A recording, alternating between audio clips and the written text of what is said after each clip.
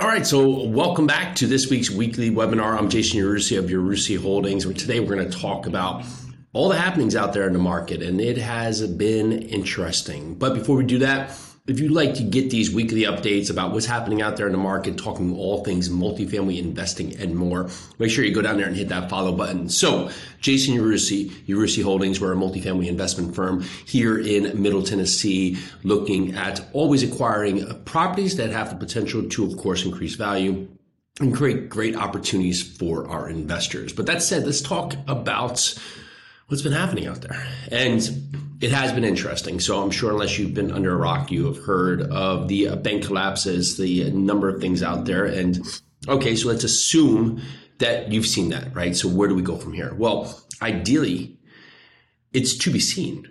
Banks on their own side are going to have a hard time stretching their limits, right? So we've already had this uncertainty out there in the market, and now we couple that with more uncertainty, and the banks being uncertain, they want deposits, right? People aren't putting money into the bank, they're actually pulling it out. So if we look at this trend here, banks, for us as looking for lending opportunities, are going to potentially tighten the reins. So with that said, it's going to make some of the opportunities that we've been continuing to look for even harder to get across the finish line. Now, that said, there are many different types of banks out there. There's many different types of people that you can communicate with that are still going to be lending. But if you have your local banks, your regional banks, they're going to feel exposed right now, because what just has never happened in the past was the speed that you can withdraw your money. So think about the last few years, right? We saw COVID happens, everybody gets locked down. We have this point here where a bunch of money gets put into the market here. They print a bunch of money to hopefully help people out.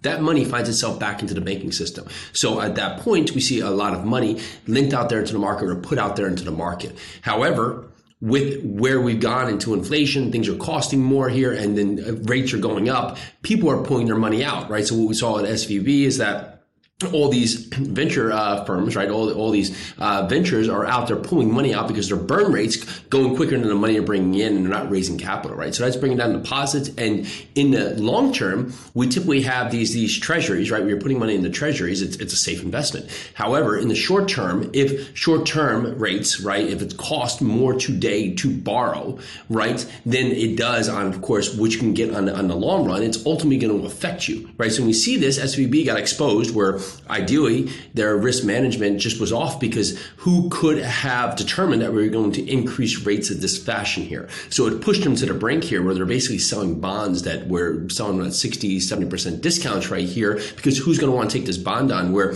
before they're getting 1 or 2% on these bonds are taken off, and today you can get 4.5%, 5% on that same bond, right? So people pulled their money out very quickly, because you can just go to your laptop today, hit a button, transfer your money. Before, 100 years ago, you would have to, tell your neighbor, hey, I think this problem's happened at the bank. You would go down to your bank in your little buggy or your horse, stand in line. And at that point, you'd be in line at the bank hoping to get to the teller window to say, hey, I want my money. Well, within that same time frame for which you've gone down there, we had billions and billions of dollars being pulled out of banks. So these local banks, our local banks here, regional banks all around, are worried about that same thing right now, because people can very quickly get scared and fearful that the same thing could happen to them. And we've heard, of course, that we are backstopping deposits, but they're not going to do that over the FDIC rate for all banks, right? So these banks are feeling, shaky. So with that said, they are going to be more critical of their lending, who they're lending to, how they're lending, and the parameters. Where before they may have opened or moved boxes around to be able to lend to different people. Well, today they may be more picky, right? They may not want to be exposed in certain business or certain asset classes over to a certain limit. They may not want to be exposed more than a certain amount to certain individuals. They may be more picky to just loan to people that they have a pre-existing relationship with. All these things coupling with interest rates now continuing to go up, right? We just had another 25 bips that have increased on the market here based on the Fed meeting just last week. And that said, we're seeing prime now going to 8%, all these other things factoring in that it's going to be harder and harder and harder to get rates to make sense for our real estate projects. So what can this lend, right? As a real estate investor, you could look to continue to have a number of conversations with banks to understand what kind of opportunities could be out there and what kind of loans can be available. You can talk with the seller, right? The seller may need to come out on price and be open to that if they're open for that price discovery, which they may or they may not, depending on their situation. Or other piece, maybe they will be open to offer some seller financing if really their basis is very low, because that could still give them some kind of coupon, limit their tax exposure, and at the same time give you better terms than you're going to get in that bank today.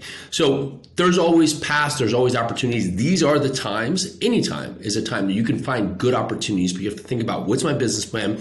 How can it benefit? How can it put me in the best position to win for myself and my investors, create the most sustainability for my project, and continue to power us forward as real estate investors? So again, I'm Jason Yarusi. If you like these, let's go down there, hit that follow button, make sure you're keeping in the know here, and look forward to talking to you next week. Thank you.